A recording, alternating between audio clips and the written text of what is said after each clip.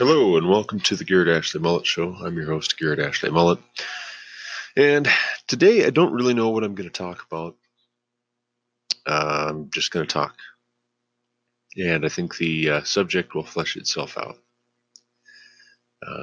Now, I don't know if that works for everybody, but frankly, this morning I really don't care. And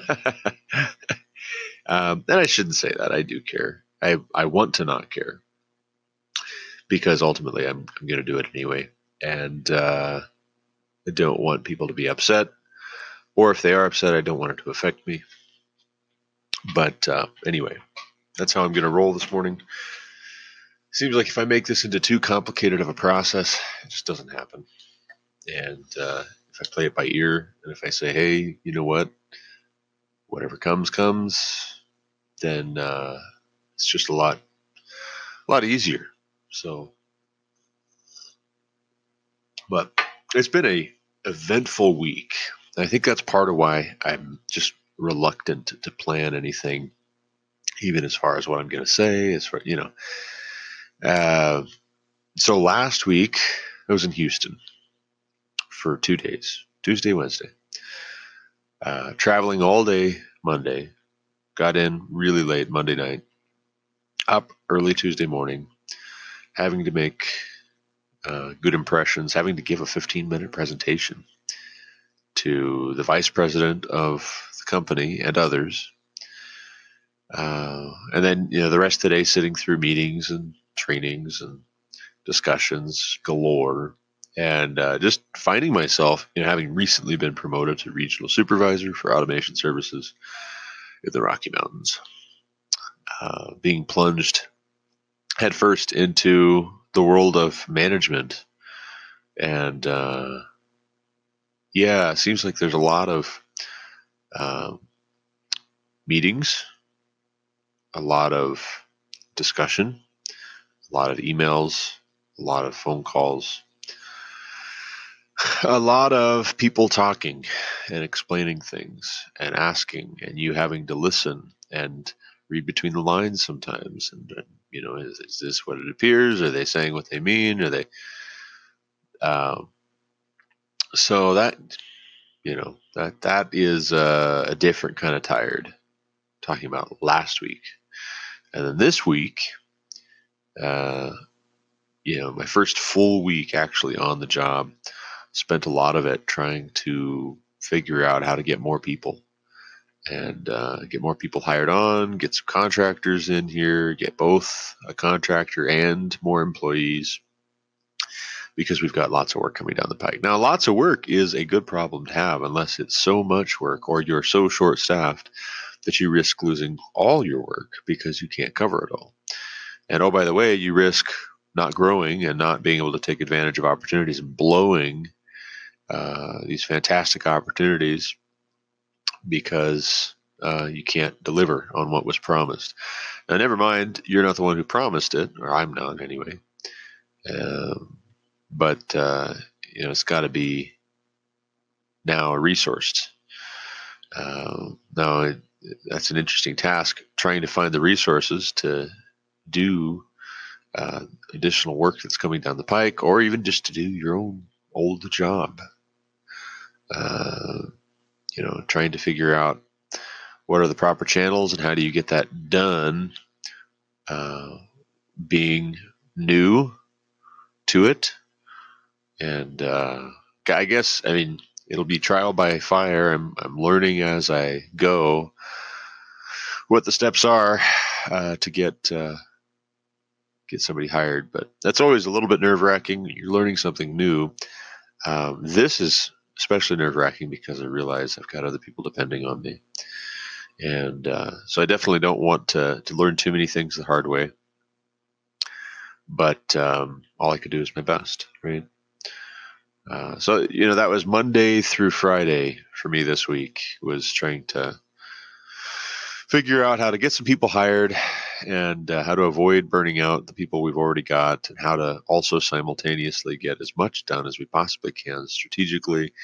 And all of that is, I don't know, it's stressful in one sense. It's I think it could be enjoyable, will be enjoyable uh, when we're not stretched so thin, but it's definitely a challenge any way you slice it. And so I'm trying to figure that out this week. And I guess it's a little bit of a blessing. I shouldn't say a little bit of a blessing. Yeah, get exaggerated on the negative things and then underplay the positive things. Uh, that's part of how I'm trying to get somebody hired, by the way. uh, anyway, but it's a 3-day weekend. So Saturday, in theory, I was supposed to have off. Today's Sunday, so I have off. And then tomorrow is Labor Day. And so it's supposed to be a holiday and I'm supposed to be off. I guess we'll see. I'm holding my breath, hoping there's nothing that comes up that's an emergency. Shouldn't be too much. But yesterday, it was going to be just kind of a day of, working on. We had a number of things we had talked about doing that we could do. It was supposed to be just getting stuff done around the house. We have signed up to clean the church this month, so we were going to go over to the church and clean that. I was going to mow because it was a week overdue. Didn't end up mowing. I was going to be picking out all the songs for church and helping to practice and sing them, and ended up not able to do any of the stuff with regards to church. I did replace a window on the van, but as I was replacing a window on the van, my oldest son Josiah came out on the front porch and told me that Eli, his next down younger brother, had just landed on his head on the trampoline and wasn't moving. And I said, he's not moving. What do you mean he's not moving? He says, well, he was crying, but then he stopped crying and he's not moving. And oh my goodness, yeah, cold sweat. It was not a happy moment for me. Dropped everything. I mean, not the glass. I hadn't put it in yet. Tried to set that off someplace safe. And went in, checked on Eli. He's laying out on the trampoline. And without telling you the entire story, because it's honestly it's a little bit stressful just to tell the story. But I consulted with a friend of mine that was an EMT. Ended up calling an ambulance to have Eli taken in to get an X-ray or a CAT scan. And so they did. Checked him out. They backboarded him. They put a neck brace around him, and he ended up being fine. They said probably would just be sore in the morning. They told me to watch out for any kind of neurological problems if he's, complaining of numbness or lack of ability to move a limb. So needless to say, too, though, he's off the trampoline. We're thinking about just throwing away the trampoline. It's I don't want to make an impulsive decision in a moment of stress, but we've been talking about it for a while. The net got torn up, and had to tried repairing it over and over. Did that half a dozen times. Eventually, it just was beyond repair, and so we've talked about getting rid of it. The problem is our side yard is so small that trampoline. It's the debate that we have. The trampoline is kind of the fun thing to do in the side yard. So without it, it's like, well, what are they going to really do over there? Well, if falling on their head and going to the ER and the ambulance is on the list of what they're going to do, maybe we could just do without the trampoline. We'll just go over to the park, play over there. But I was talking with the doc at the ER, and he kind of shrugged a little bit, and he says, "Well, my daughter, she just broke her wrist a little while ago, and my 15-year-old son, who's about my size, he fell on her, and it landed on her wrist. They were jumping and having a good time, and kind of what do you do, right?" And I was talking with Lauren about it, and I said, on the one hand, I'm it's definitely on my mind that we would get rid of the trampoline. But on the other hand, we don't want to be those parents that just, we've got bubble children. We're trying to protect our children from everything that could possibly hurt them or has hurt them. That's, in coaching soccer, the kids aren't allowed to head the balls. And I don't even think you're supposed to be kicking them so far off the ground. Maybe I'm misremembering it. I am misremembering it. That's going too far. But you're not allowed to head the ball. If you do head the ball, then the ref will blow the whistle on the play. Everything stops. You get a penalty, something like that. It's weird. But all of that is in response to concern about concussions, sports-related injuries, particularly in the NFL. And it's not, wholly unjustified, but where do you draw the line, right? If you've got, hunter safety, I can understand if you say, hey, we're going to talk to death about gun safety, and here are the rules for how to handle a firearm responsibly and to eliminate the possibility that somebody's going to get accidentally shot or hurt through the misuse of a firearm. I understand that, but if anybody would say, well, hey, you know what, firearms are dangerous, so we're just going to ban all guns. Well, wait a second. Now we're going too far. Just because somebody gets hurt, you're going to say this useful tool is all of a sudden just out of the picture. I don't agree with that. I think being responsible, being wise, that's all good, but you can go too far to where it becomes irresponsible and unwise to over-shelter, overprotect, and to try to run interference on every little thing that could possibly do damage. So, I don't know. We're going to discuss it. It's clear as mud right now whether we're going to go one direction or another with regards to the trampoline specifically, but at least for the time being, Eli is off the trampoline. And the rest of them, I think we need to watch. But yeah, that was not in the cards for yesterday. We were not planning on that happening. That became kind of our afternoon. I ended up canceling my, practice. Asked our pastor's wife if she could take over on the song selection. Her and a friend of my wife's, if they could take over on leading worship tomorrow, because I was going to be leading worship with the pastor's wife. She was going to play piano. I was going to sing. And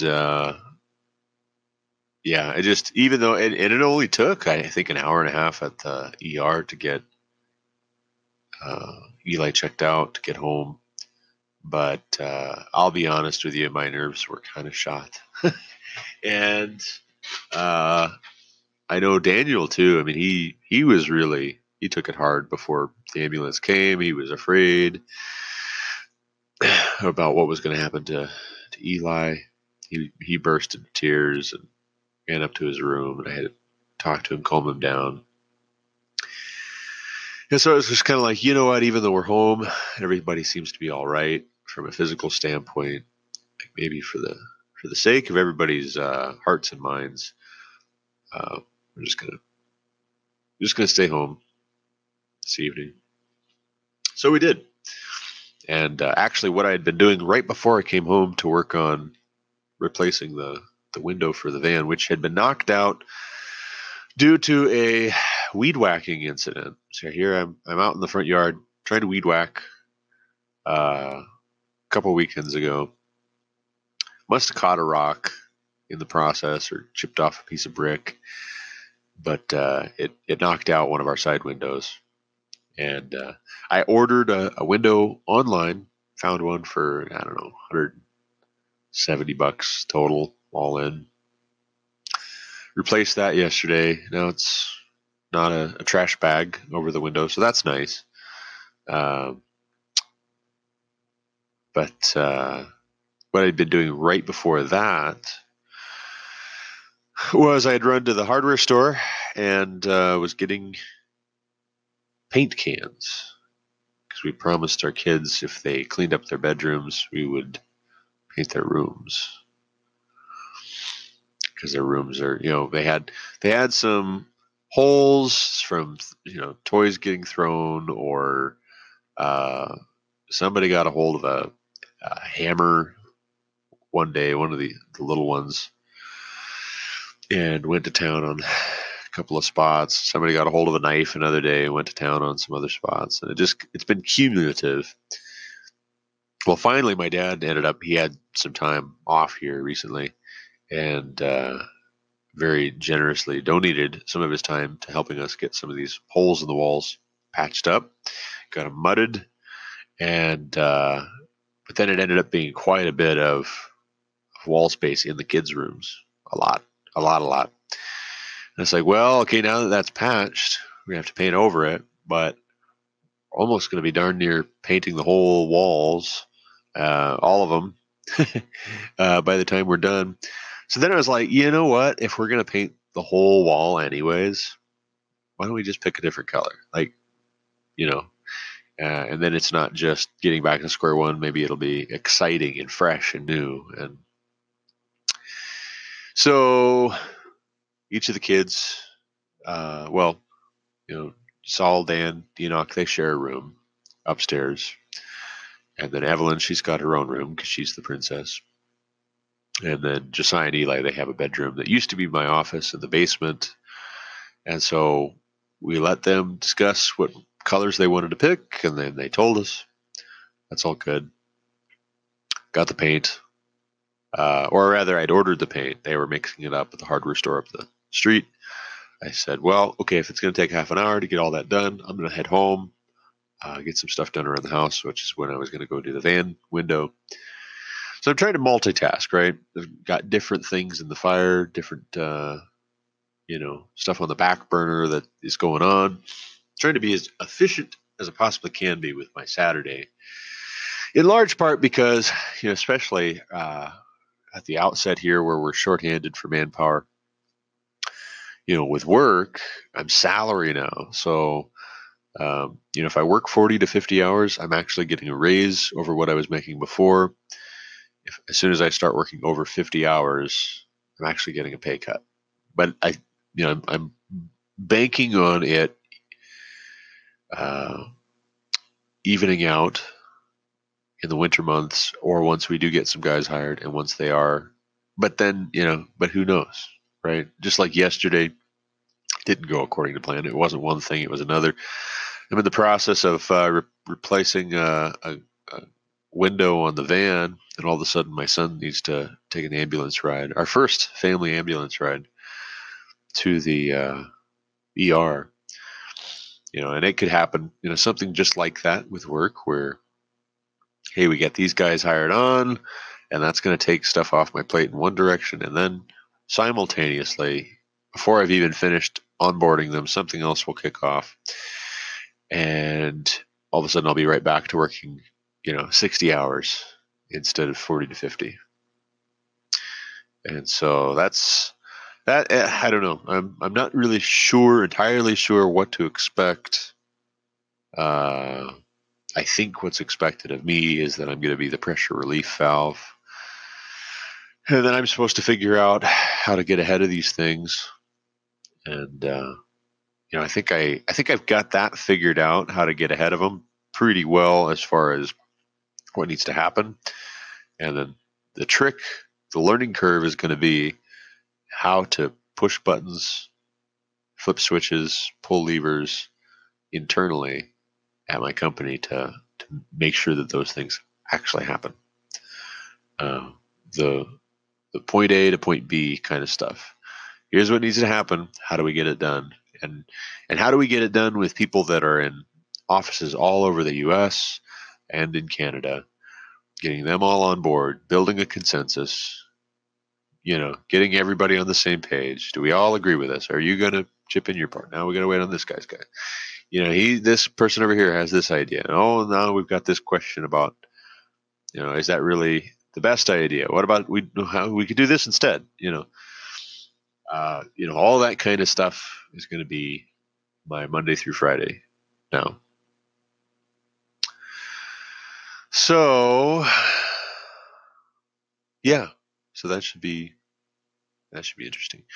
But ended up, took my son to the ER. I was pretty shook up about, here I'm doing all these other busy things, and I just can't have my eyes on all of my kids at all times. And even if I did, I might be sitting on the porch drinking my coffee, watching as this happened, because he wasn't expecting it to happen. I wasn't expecting it to happen.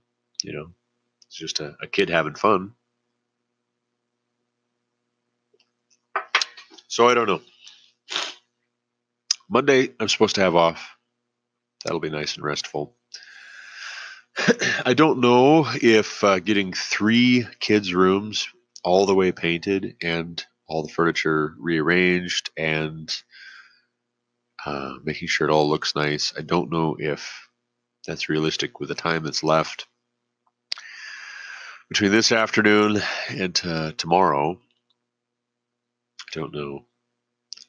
At this point, too, I'm not even entirely sure I want to do all that, right?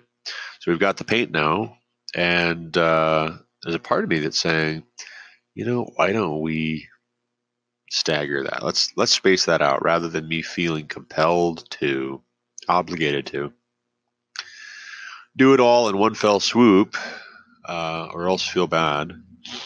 Why don't I, we'll do 1 bedroom this weekend, get it all finished up, take our time on it, make sure it's done properly. Next weekend we'll do the next, right?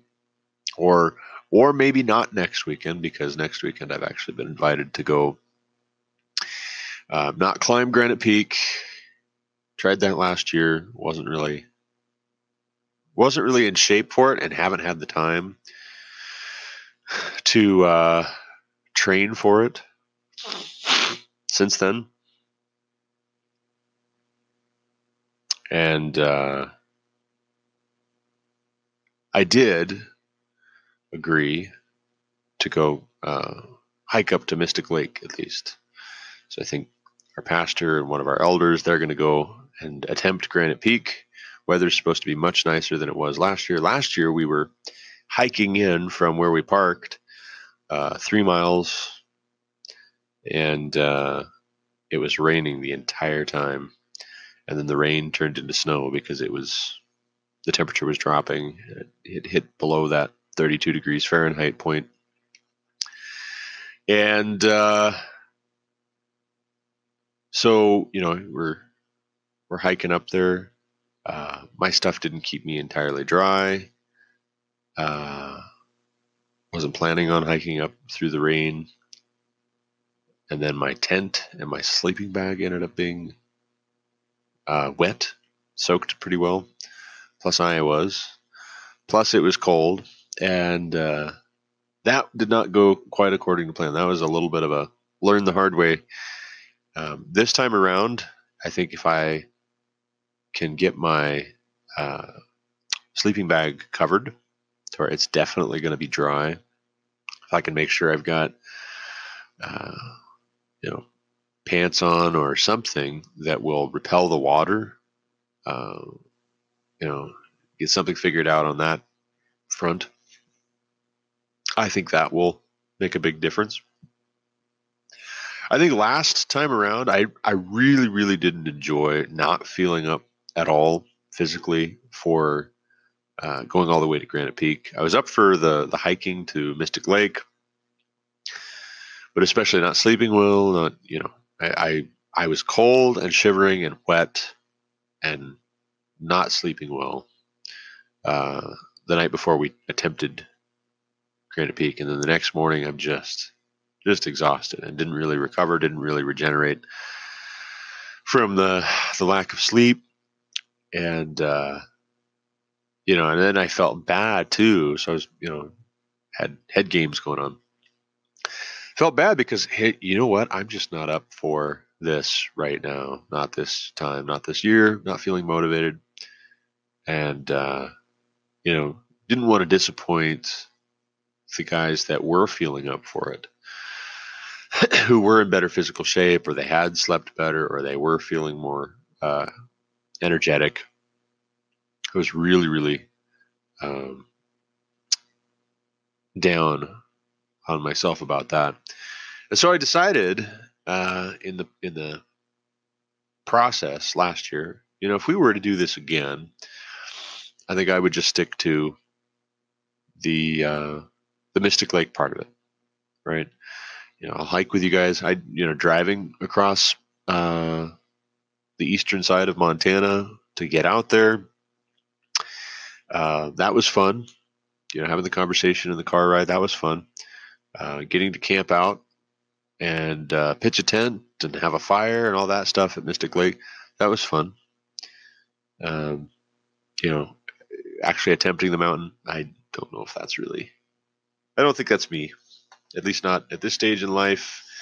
Maybe at some point down the road after I've had a little bit more time to get work stabilized. My kids get older and they're less maintenance. I think those two fronts. If I can start actually having 40-hour weeks, and then I'm looking at my house when I come home and I'm like, hey, you know what? There's not really any projects to do. Why don't I go exercise? I've got energy now. I'm going to go exercise. That sounds really good. And maybe that's what I should be doing right now with this recent change of job. It's just happened. Maybe by this time next year, if I'm still, if I haven't been let go yet for not knowing how to push the buttons and flip the switches and pull the levers and all that in my current position,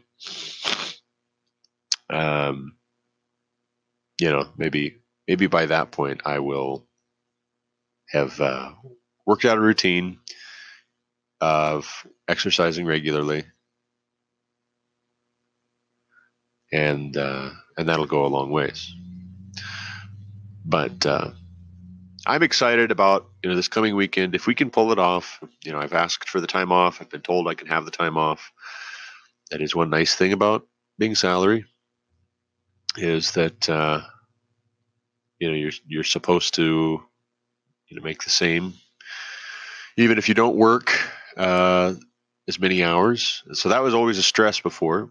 Was hey, if I take vacation time, I take a day off. So much of my income is overtime hours. If I'm working 50, 60, 70 hours, all of a sudden I take 2 or 3 days off in the week. That's a lot of money. My paycheck might be half of what it was.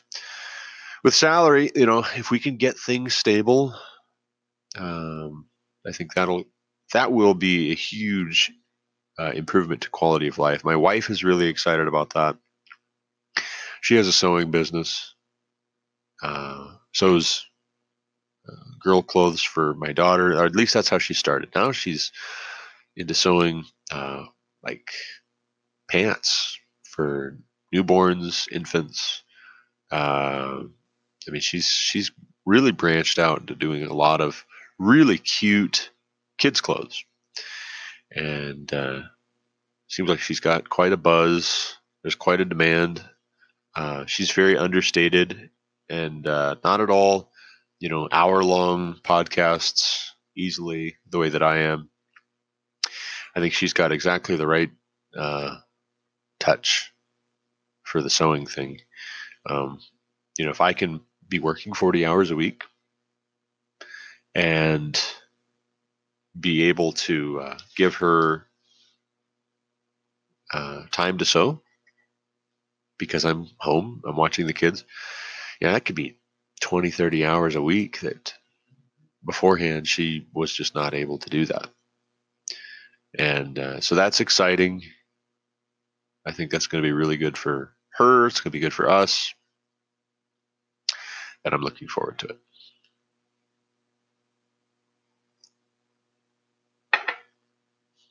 So changing gears, we're about half an hour in, and I like to talk about a combination of personal things and then also, broader, bigger ticket items. What's going on in politics, what's going on in culture, in society, in the larger, wider world. So yesterday, as I was painting, I had my iPhone with my Audible app in Solomon, Daniel, and Enoch's room. I was painting their room, painted it red, a very, very deep, like almost a fire engine red, kind of a red, but a little bit darker than that. I really, really like the red that we painted their room. It's almost a maroon, which was always my favorite, still is my favorite Crayola crown color. But anyway, so I was painting and I had my Audible on and I'm listening to this audiobook on the Crusades. And let me see, I'll pull it up here and then I can tell you who's the author. I don't remember. I just start listening to it and I just go. Oh, I haven't put down that I'm listening to it yet. Well, anyway, it's a book about the Crusades. And very interesting. I'd be curious to know more about the author. I might dig in once I'm done with it or before I finish. What the perspective or position is, really the bias, I guess is what I'm getting at. What is the bias of the author with regards to the Crusades? Now, so far, he seems like he's been fairly even-handed. Some books I've read are decidedly down on the Crusaders and then almost cast the Muslims as the heroes or the victims in turn. There's a book I am reading simultaneously, or I am going back and forth. I bought it at the same time that I bought this one about the Crusades, and it's called The Arabs, A History by Eugene Rogan. I just looked it up on Audible here, the website. The Crusades, The Authoritative History of the War for the Holy Land by Thomas Asbridge. And so I'm going back and forth between these two books. The Crusades is 11 hours, 22 minutes, left out of a 25 and a half hour book. The Arabs, I've got 7.5 hours left of a 27 and a half hour book. And so these are both, between the two of them, there's a full-time job right there. Haven't had nearly as much time to listen to them since I started working in the office and traveling and all that. But, both of these books, very meaty and covering, kind of going back and forth, left foot, right foot, left foot, right foot, talking about a lot of the same persons, places, events, and themes. But I was really struck yesterday. I don't know if any of you have seen Ridley Scott's film. It came out when I was in high school, Kingdom of Heaven. And it starred Orlando Bloom as the main protagonist, Balian of Ibelin. And it also featured Liam Neeson as the main character's estranged father. And there were a number of other. I think Ava Green. Um, she was, kind of the leading lady of the film. But there were a couple other, really familiar faces. Ridley Scott, obviously a really big name in movie making, known for these big, huge historical epics. But the persons, the themes, the events, the places in Kingdom of Heaven, that was what was being covered when I was listening to this book on the Crusades yesterday. And you come to find out there's a little bit of either a difference of perspective between the book and the movie, or what's more likely, or what I think is the case, and I think I heard claims to this effect. You had the script writers, the movie makers, taking some liberties with the facts, deciding to massage the details, knowing that the vast majority of their viewing audience would never know the difference at all. Taking a lot of the same persons, the same themes, and then just remixing them however they felt would make the best movie. And it could be there's a lot more truth to, and there were some things that were is like, okay, apples to apples. The movie, this is how it happened, and now the author, this historian, is telling me pretty much the same thing. So that was good, but there were other things where it's like, is that how it was in the movie? Did they, if they didn't misrepresent it, did they at least try and cast it in a totally different light to imply something different, because it would be more intriguing. And who knows too? I mean, maybe I don't know. Ridley Scott maybe read a book like this and then decided he was going to speculate, read between the lines a little bit. He's like, yeah, I wonder if that is really how it went. Maybe it went a little bit more like this. I don't know. But it really is interesting to look at the Crusades today.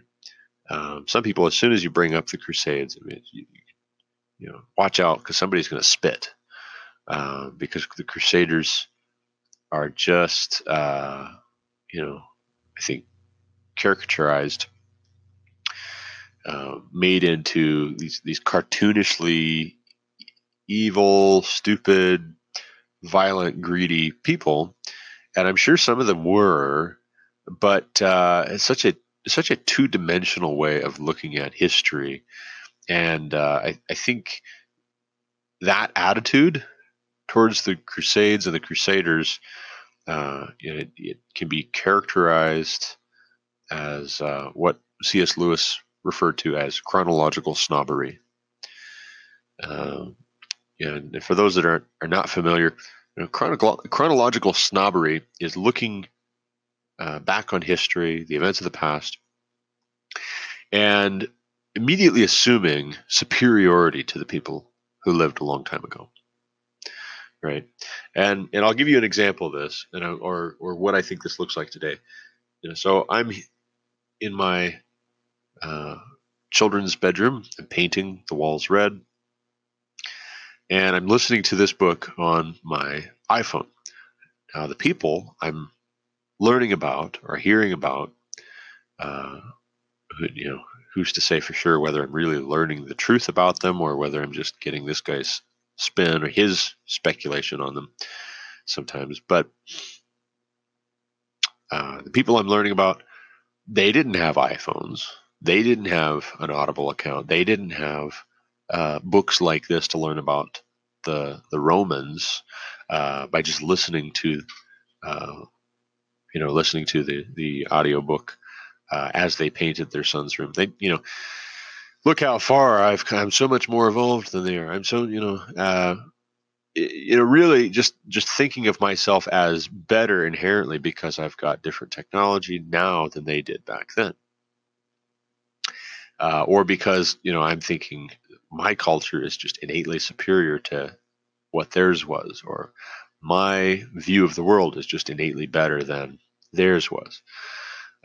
It reminds me of conversations I've had with middle-aged people or people that are getting closer to retirement than I am. I'll put it that way.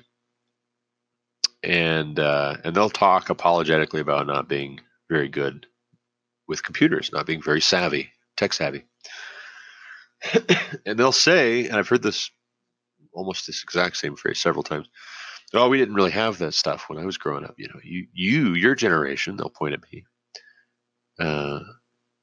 You grew up with it. And so it's second nature to you, and then your kids after you, they're going to be even more so. And my counter has been, yeah, that's true. But, there's things that you learned in the absence of technology that unfortunately are going to be forgotten by my generation. Or they're not going to be known to the extent that they were known by your generation. And let's take a good example of this. In 100 years in America, very, very few, statistically, very small percentage of Americans still go to town on a horse. Now, in eastern Montana, it's not impossible. You might have people just riding to the store on a horse if they feel like it. I mean, why not? People have horses, but even so, most people are driving around in cars and trucks and whatnot. If you asked me to shoe a horse or put a saddle on one or ride one, I would be at a loss. I would be really just kind of making it up as I went, based on what I'd seen in Western movies. And I'd probably get kicked, and I'd probably get bitten, and I'd probably get bucked off, and I'd be better off just to walk to the store myself. But 100 years ago, that skill set was probably a lot closer to 100% of the populace knowing how to do that. Maybe not 100%, but a lot closer, because there were no cars. It's like if you'd asked somebody 100 years ago, hey, show me how to put gasoline in my pickup here because I need to go to town. For all they'd start pouring gasoline into your window washer fluid compartment or something. They wouldn't know where to start, and they'd really take their time, and it wouldn't be intuitive to them because they'd never had to do it before. It wasn't, now today it's second nature. Maybe 100 years from now, people are going to look at you funny if you have a vehicle that you put gasoline in. Maybe they're just going to plug their car. All of us are going to plug our cars and our trucks into the wall, charge them overnight like we do our smartphones, and we're going to think it would be as odd to put gasoline in our car as it is to think about putting gasoline in our smartphone. I don't know. That's speculative. I think it's educated speculation, but I don't think we should equate technology with having evolved beyond certain basic rules of human psychology or human interaction, culture, philosophy. The law of gravity applied as much to Richard the Lionheart if he fell off his horse as it would to me if I was trying to saddle up a horse. And would Richard the Lionheart, if he was an experienced horseman and a capable warrior, would he laugh at me and say that I had devolved from him, from his generation, hundreds of years ago, if he saw me trying to get on a horse and failing miserably? Well, I think you get my point. But we look at the Crusades in the West, in America especially, all too often, or in the mainstream at least, through the lens of having a separation of church and state. We look at the idea of people going off to the Holy Land to fight a crusade, all too often with disdain, as if only ignorant savages would do anything like that. Especially the liberals, like they went nuts during the War on Terror for any comparison whatsoever of America's coalition going into Iraq, going into Afghanistan, any comparison of that to crusading. But then, on the flip side, it's like, well, okay, if you're wanting a holy, and I say that WHOLLY, an entirely secular motive for going in and fighting with a Middle Eastern country. What ground do you have to stand on objecting if there's a component of the conflict that relates to oil and gas? Right? I'm a little bit nonplussed that on the one hand, you don't want it to be anything whatsoever to do with religion, especially on the antagonist side. If people are flying planes into buildings, they're blowing up marathon, they're shooting up their workplaces because they felt like terrorism was the way to advance their ideology or promote their cause.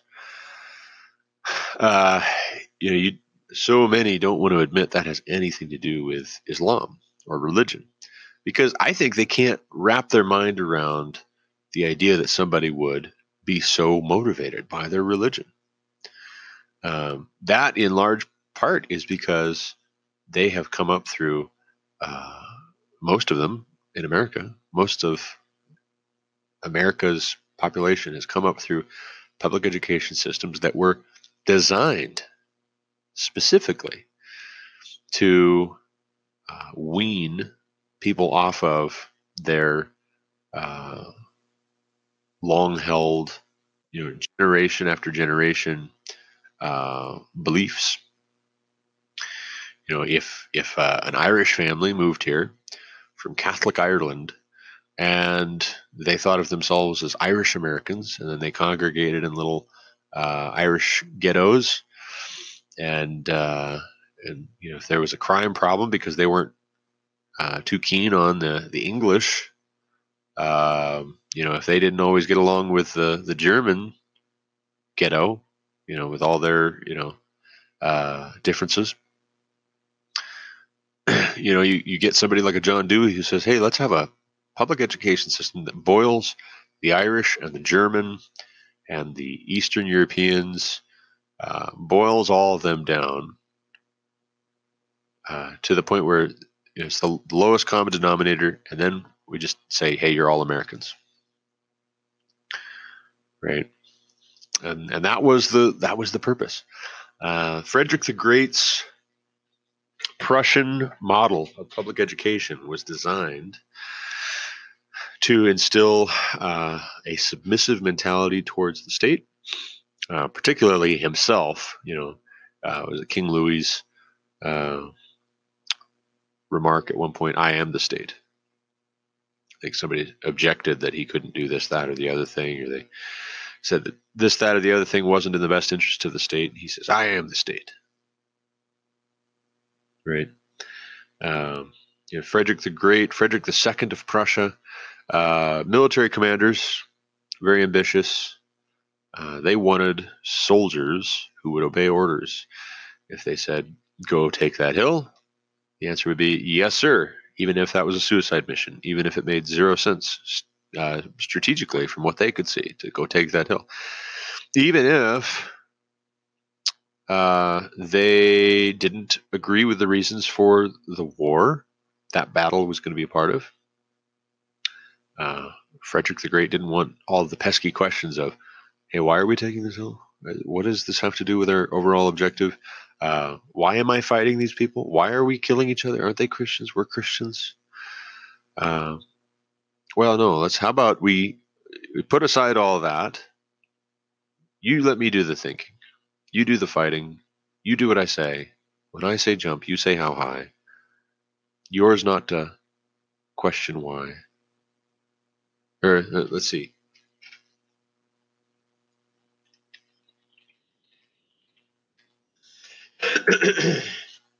Charge of the Light Brigade.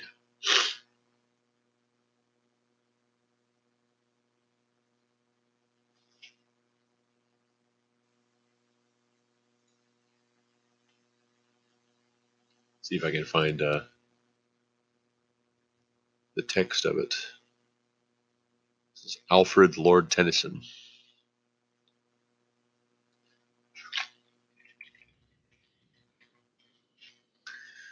Charge of the Light Brigade. My son Solomon did a wonderful job memorizing this and reciting it for speech and demo day with 4-H here last year.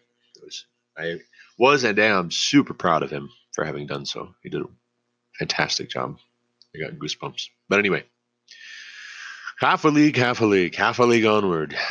All in the valley of death rode the 600. Forward the Light Brigade, charge for the guns, he said. Into the valley of death rode the 600.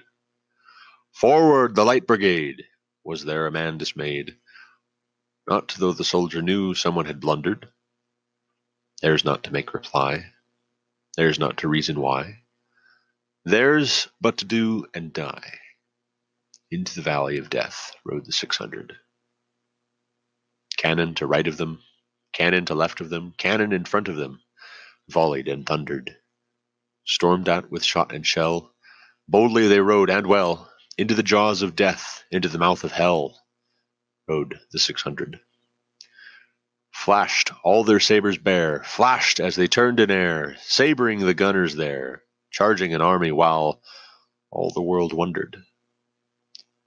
Plunged in the battery smoke, right through the line they broke. Cossack and Russian reeled from the sabre stroke, shattered and sundered. Then they rode back, but not the 600. Cannon to right of them, cannon to left of them, cannon behind them, volleyed and thundered. Stormed at with shot and shell, while horse and hero fell. They that had fought so well came through the jaws of death, back from the mouth of hell. All that was left of them, left of 600. When can their glory fade? Oh, the wild charge they made. All the world wondered. Honor the charge they made. Honor the Light Brigade. Noble 600. And we look at that poem by Alfred Lord Tennyson, Charge of the Light Brigade. And in our day and age, and I talked about this with my son as he was reciting it. I said, do you understand what the poem is about? Do you know what it's saying?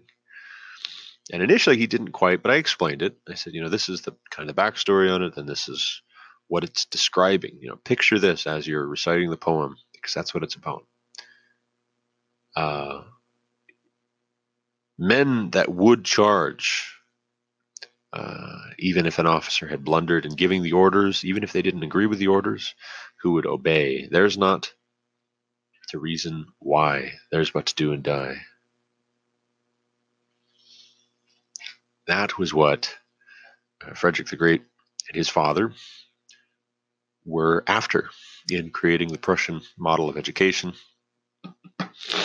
And that, I'm sorry to say, folks, is also what America's public education system is based off of.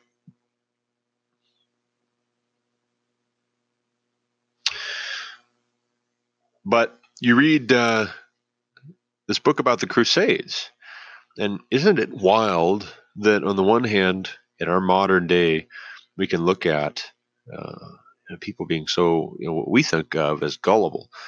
Who would believe that your sins could be forgiven if you go off and fight the Muslims and conquer the Holy Land.